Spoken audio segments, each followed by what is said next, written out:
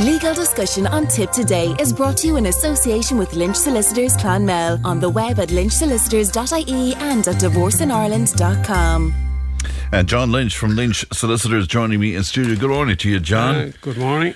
John, we had asked you to have a look at that Graham Dwyer's bid for freedom, the bid to overturn that murder conviction and the action with the Supreme Court there. Yeah. Can you just fill people in just a bit of background first of all? Yeah, well, John? first of all, they're disconnected. There's no real relationship between his appeal, which is appeal on the conviction, and the Retention of Data Act issue, right? And what I mean by that is that he's appealed his case on the basis, I'm assuming, that the evidence didn't support the conviction. But one of the issues that one of the items, if you like, that he's isolated is the whole area of retention of data under the legislation. And basically what that is similar to a lot of powers that the Gardaí have, and that is that they can access information without consent. And it's done on the basis of, the prosecution of offences. It's done on the basis of, the level of severity of offences and the seriousness of offences. And the justification is that you're able to access things like, for example, fingerprints, and you can look at a database of information, and you can use that information in the investigation and then follow on prosecution of the offence. And this came up before, funnily enough, when I was listening to it yesterday evening on the news, when I was listening to the Supreme Court Justice Clark giving his judgment. It brought me back and reminded me of a case that I looked at. It must be 3-4 years ago now, although you know the way it is with 3 or 4 years, it could be 6. It was an ECJ judgment, a European Court of Justice judgment, which is what this is all about. And in that case, it involved fingerprints. Now, in this case, it involves using information from the phone, from somebody's phone, without their knowledge or their consent, in order to successfully introduce it as evidence in court. Now, in the criminal trial, you would have had the issue of admissibility. This is not an issue of admissibility. This is more a policy issue than one of admissibility. Now, I don't want to get too vague about this, but if you're in a criminal trial and the prosecution is there to prove the case and the defence is there to defend the case, in both instances they introduce evidence in one way or the other, and the prosecution will, in a criminal trial, will seek to introduce evidence, and the question and the rules of law that you're looking at there is evidence, the rules of evidence. Can you put this into evidence? Can you put this before the jury? And is it admissible? So you're kind of, if you like, a good or common example of that is if you had a co-accused, for example. So two people are being prosecuted for the same offence, and one of the accused gives evidence against the other accused. So that's a question of admissibility. Is that evidence admissible? Because in some way it could be tainted. Likewise, if, for example, and it used to be the case up to quite recently, and again recently being in the last 5 years or so, it used to be the case that if the prosecution tried to introduce evidence that they got illegally or unconstitutionally, the question came up, could they bring this in and use this in evidence? And there's huge kind of policy issues around this. There's the whole balance between the rights of the accused and the rights of, if you like, the general public in the terms of prosecuting and protecting, people against, offences. So you always have this kind of delicate balance when you're dealing with this. Now, in this particular instance, the fact that he's appealed his conviction is a kind of a standalone issue to do with the question of whether or not this evidence should have been put in before the jury. And that's still live, and that's still going to have to be dealt with by the courts in the overall scheme of things when the case comes on for hearing, as in when his appeal of his conviction comes on. But he made a separate case, or took a separate point out of all that, which was that the legislation that allowed the superintendent to access this mobile information, which in turn people may remember that they were able to use what they call metadata. Metadata, I used to always wonder what the hell metadata was, but metadata is kind of the traces of what you do in social media, the traces what you do with your mobile phone. What's left behind. Yeah, what's left after you make Yes. the call. So when it was made, where it was made to, what location you were at, what location it was made to, all that kind of data that surrounds the actual, the action of making the telephone call. So what they did, as I understand it, in the criminal trial was they were able to pinpoint where he was at any particular time because they could use this information. So you can imagine that from a policy, and I say policy perspective, but from an overall perspective of prosecuting crimes and investigating crimes, this whole issue of being able to access this information is absolutely critical from the point of view of prosecutions. And this is one of the things that the Chief Justice said yesterday in one of the kind of limbs that he was talking about, which we'll come back to now just in a second.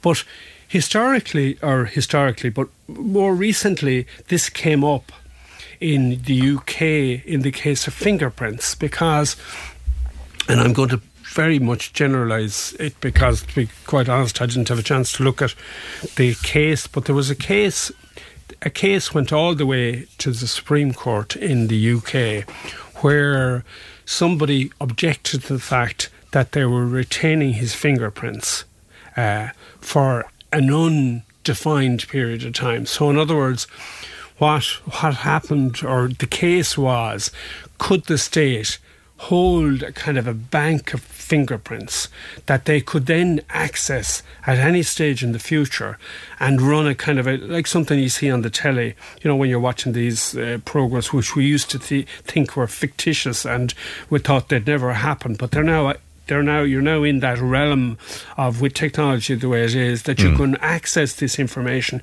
on a database and you can then search and find using certain search criteria, and it's so much more sophisticated than it was. And it kind of brings us back to discussions you and I have had over the last period of time, but the whole, once you go on to the social media and once you're on it and when it's recorded on social media, the question is, do you have a right to remove it? And do you have the right for it to be forgotten? And that whole area, that whole kind of complex area is all intermeshed here. But the big overriding kind of argument that the state made in the fingerprint case in the UK was, look, we are a state that needs to deal with international terrorism. We're a state that needs to deal with serious crime. And under those circumstances, we're justified in putting together a database of fingerprints and then being able to access that, whether or not, it's on a time-limited basis or otherwise. So this is a similar type of argument. And sorry, can I just ask you, by the way, on that, those fingerprints that you're making reference to there, were they gathered from people who were accused of criminal activity? Well, yeah, that's a very good question. Or did it come from something else? Well, exactly. That's one of the points in the case was that this was information that would be gathered from people who were suspected of committing offences and were later released.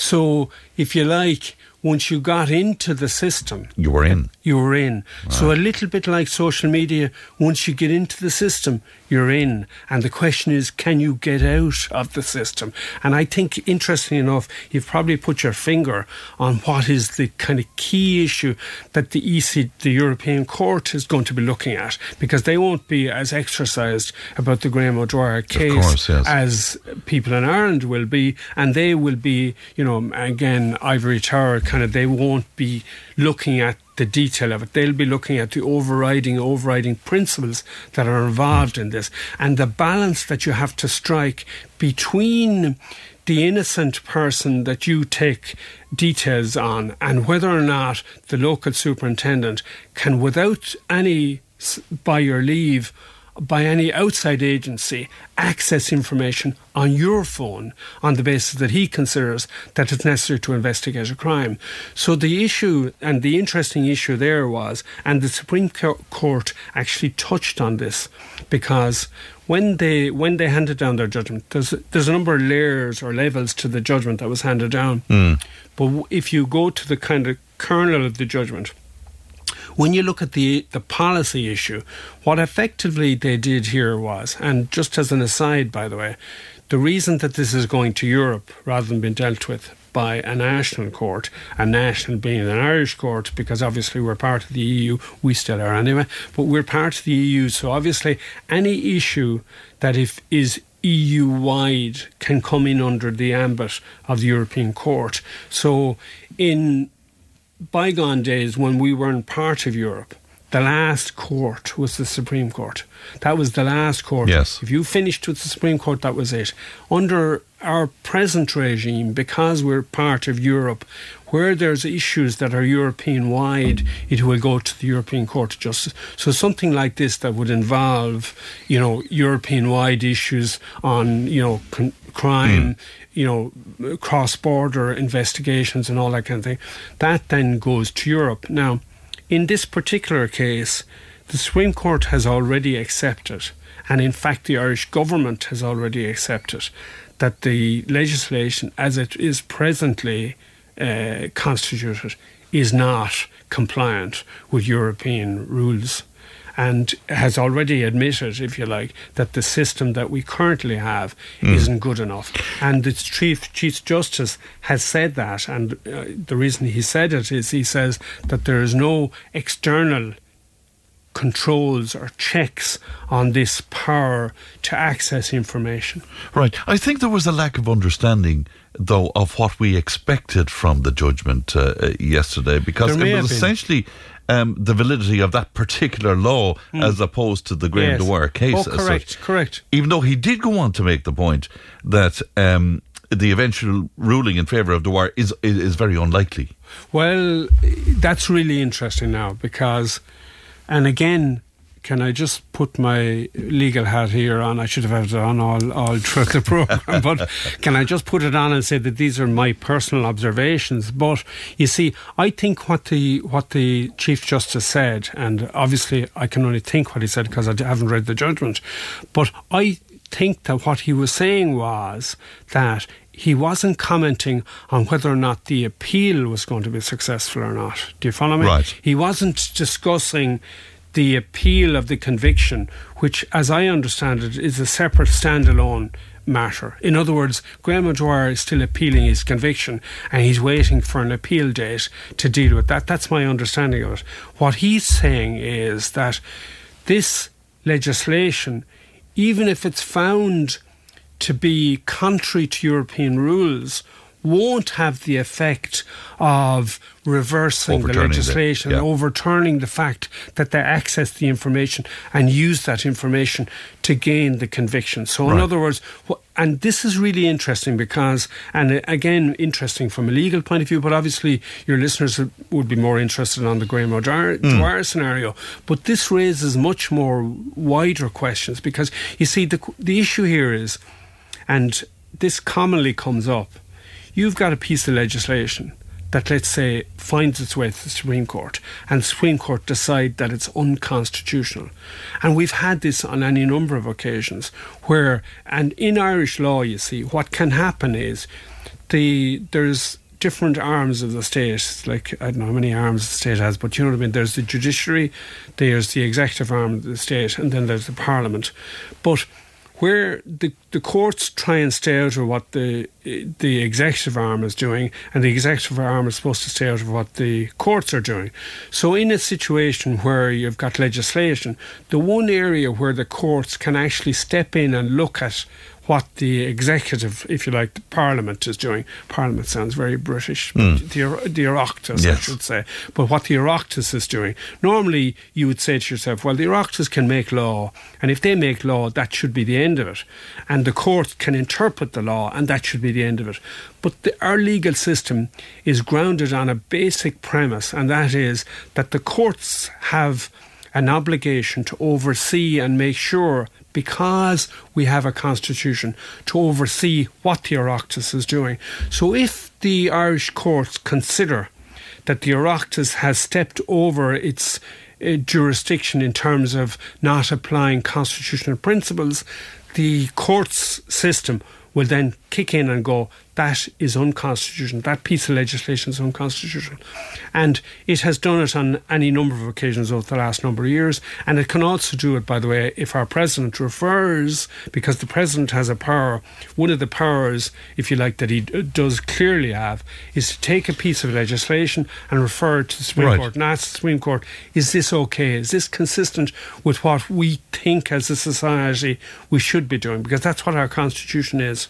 And if somebody was convicted on the basis of unsound legislation, then Exactly. I mean, what happens then? Exactly. I mean, Well, that you're posing exactly the question that the Chief Justice attempted to answer before it went to the European Court. Yes. Because what the Chief Justice said was, okay, this is something that we as the Supreme Court, as the last court in Ireland, have to refer to the European Court. So it's out of our hands now. They must decide whether this piece of legislation, if you like, when you compare it to European law, will it stand up? The same way as the Irish Supreme Court is supposed to look at our legislation and say, when you look at that piece of legislation and compare it to what we say is our constitutional scenario, does it stand up?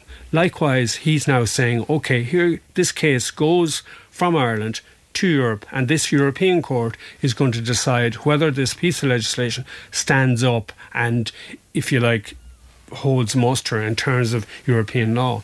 Now, the question that you've posed is the question that he, being the Chief Justice, preemptively answered, because he said, okay, right, I can't answer this question, but I think the answer is that if they send it back to us and tell us that this law is not valid, in other words, that it doesn't stand the test of comparing it to European law, then if they send it back to us, we as a national court, in other words, we as the Court of Ireland, have the decision as to whether it will be retrospective or not.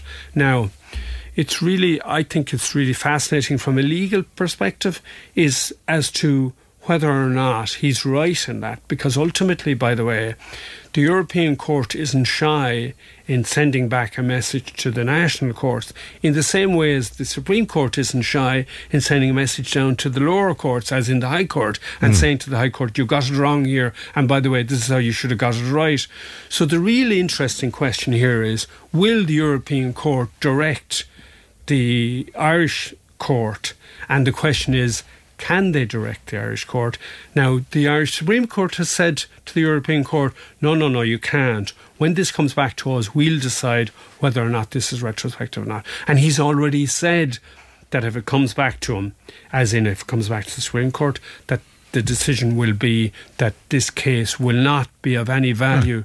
But is that Graham open to challenge by somebody like yourself then on the basis of what the European Court is saying? Well, it'll be open to challenge by the European Court, because if the European Court sends back a message to say, sorry, but you can't do this, well, then they can't. And that's the really, really interesting, fascinating element to this case. And you know what everybody's screaming at the radio? Would you shut up, lads, and tell us, will Graham Dwyer, will he get out? Well, you see, the thing about Graham Dwyer is that the ultimate... Now, I have to admit to your listeners, although I'm an avid reader of law, and although I'm really fascinated in law, I'm not an avid reader of the newspapers, and I'm not an avid reader of cases without looking at the actual case itself. Yes, of course, yeah. But the thing about it is that the question as to whether Graham Dwyer is going to be successful in his appeal will come down to one very basic principle, well, many, but one kind of kernel of the whole thing, and that is, was there sufficient evidence before the court in order to convict him? So in other words,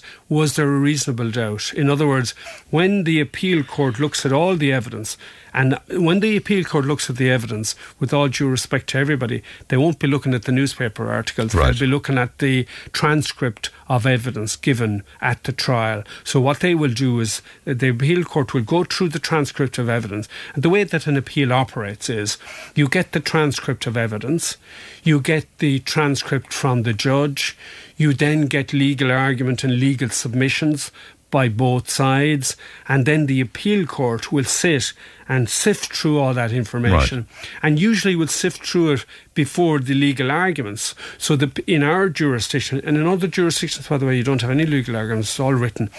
So, but in our situation, what will happen then is they'll read the transcript, they'll read the judge's comments on it, they'll read read through all the information, then they'll hear the legal arguments by both sides, the prosecution and the defence. They'll ask whatever questions they want to ask, and then when they've considered all of that, they will then more than likely say, can you give us written submissions as well? So then they will then get written submissions, and then they will give a considered judgment. And at the end of the day, the cornerstone of our criminal code is if there is reasonable doubt, he will and should be because the point of law in question obviously wasn't the only reason that he was convicted. No, there was multiple. There were multiple. Of course. I mean, it was the question of whether the evidence, when you put it all together, created doubt, whether the jury. And by the way, on an appeal, the whole thing about an appeal is that it's not just it's not a rehearing of the case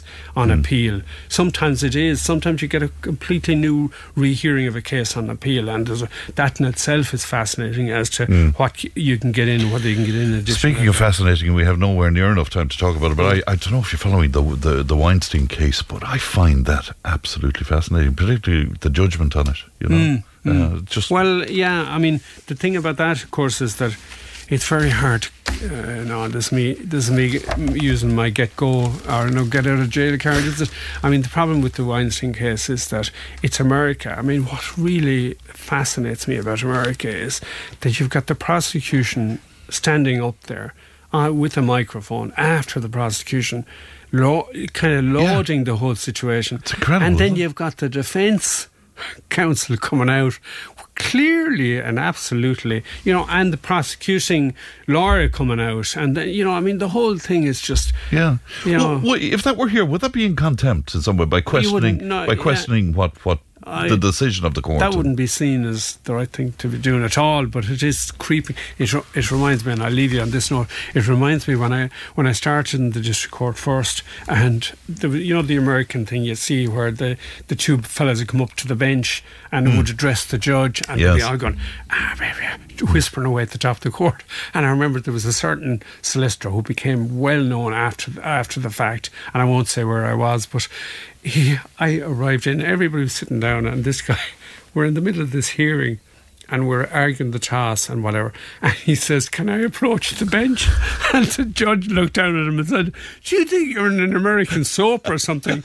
Well, there's no approaching the bench here. Whatever argument you have to make it. Make it. Oh, you can't do that, can you? You don't approach the bench. No, I mean, in America, the approaching the bench is where you're kind of whispering to the judge without telling anybody what's going on. I mean, the whole, and the way they go into the room, into the chamber, into chambers, and you're not supposed to do that. You've just shattered all my favourite TV shows. Thanks, John. It's always a pleasure. John Lynch from Lynch Solicitors, indeed, in Clonmel. We'll take a break. Back in a moment.